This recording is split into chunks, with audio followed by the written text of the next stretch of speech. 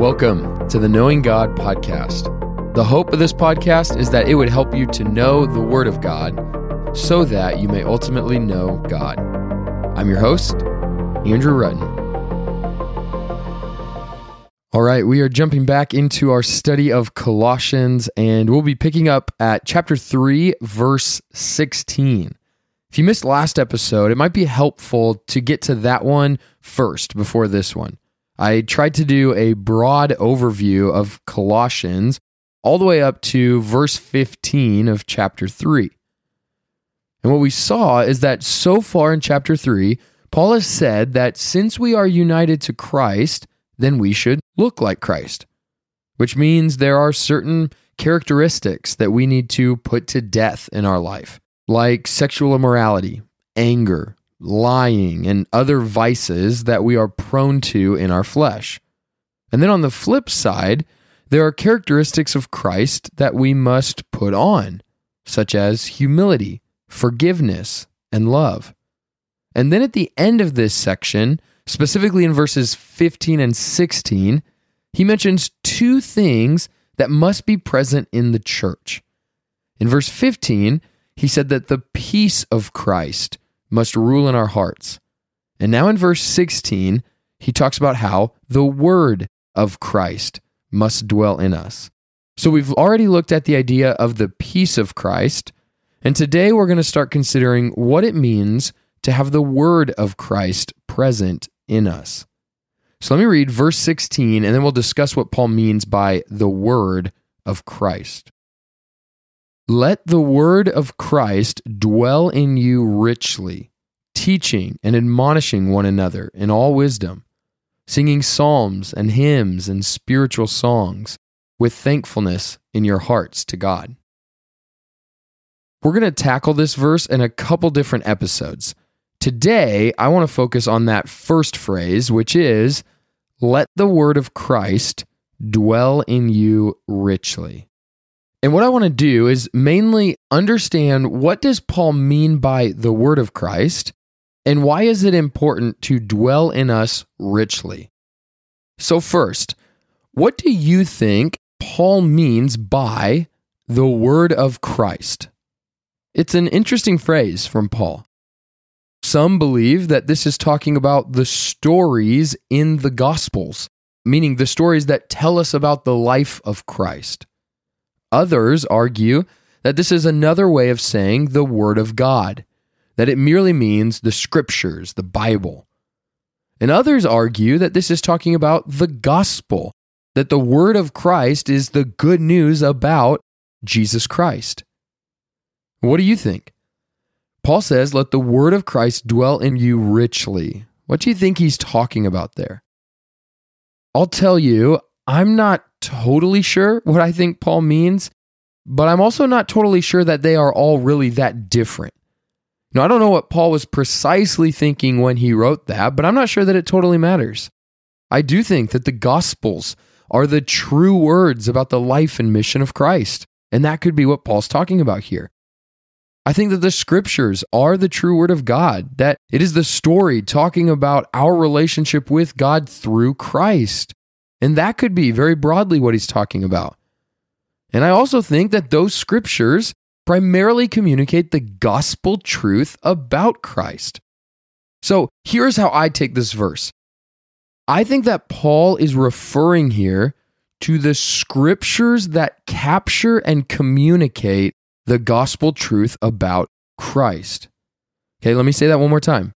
I think the word of Christ is referring here to the Scriptures, the word of God that captures and communicates the gospel truth about Christ.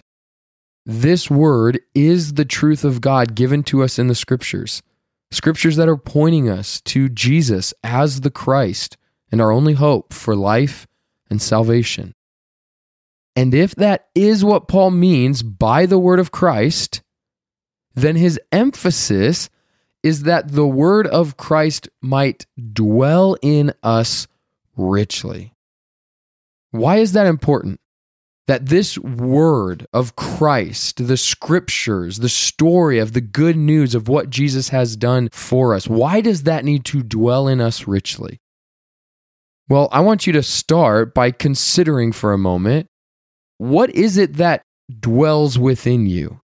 Maybe you've heard that idea that when we are tested or we go through a trial or suffering, we should ask ourselves what comes out in those moments. When the world shakes you up a little bit, when life gets hard, when things aren't going as you planned, what is inside that comes out in those moments? What is truly dwelling in you? And I think those are helpful questions to consider because when life is going great, when you're in control, it's hard to tell what is truly dwelling in you. Like when life is good, you can generally control how you behave and act. But knowing what is inside of us often comes in the challenging moments of life. Then what is really deep in us begins to boil over and come out. So the question Paul raises for us is this: what is dwelling in you? And I want you to notice that word richly. You could also translate that word as abundance or overflowing. So he's saying, what is it that's dwelling in you that is abundantly there, that's overflowing out of your soul and heart? Paul's encouragement to Christians is that we should have the word of Christ, the scriptures about the gospel, richly dwelling in us. That should be what is most foundational, most important, and most central to us, that is overflowing inside of us. Let the word of Christ, Paul says, be dwelling in your heart so overabundantly that it is what not only is the foundation of your life, but what overflows even when life shakes you up a bit. And that is important because what is deep inside of your heart is who you truly are. And what is in you shapes you. It moves and directs your heart. So if we want to follow Jesus, we want to abide in him, we want to be disciples of him, we want to know him, we have to have the word of Christ deeply dwelling inside of us. So let me end by asking simply how we're doing in this. Think about this reality in your life. Is the word of Christ deep inside of you dwelling in overabundance? Or to put it more simply, do you have the scriptures in your heart? Is the word of Christ, the gospel, dwelling in your heart? Or do the latest news topics dwell in your heart? Does the latest TikTok trend dwell in your heart? Does the words that were said to you 3 days ago by your friend dwell in your heart? Do the images and videos you watched on that website dwell in your heart? What is deeply ingrained in your heart that's dwelling there? Because what dwells in you shapes you. Is it the word of Christ that is dwelling in your heart? Do not lie to yourself. You cannot consistently put in the things of the world to your heart and then assume somehow you will still be formed into the likeness of Jesus and have this rich relationship with him. Oftentimes we wonder why we're not closer to Jesus, but we don't take advice like this from Paul saying that to be close to him, we need to have his word dwelling in us. It's foolish to think that we can spend no time in the word of Christ and somehow be formed by Christ. But the good news here is that the flip side of all of that is true as well. You cannot be enthralled with the things of the world if it is the word of Christ that dwells in you.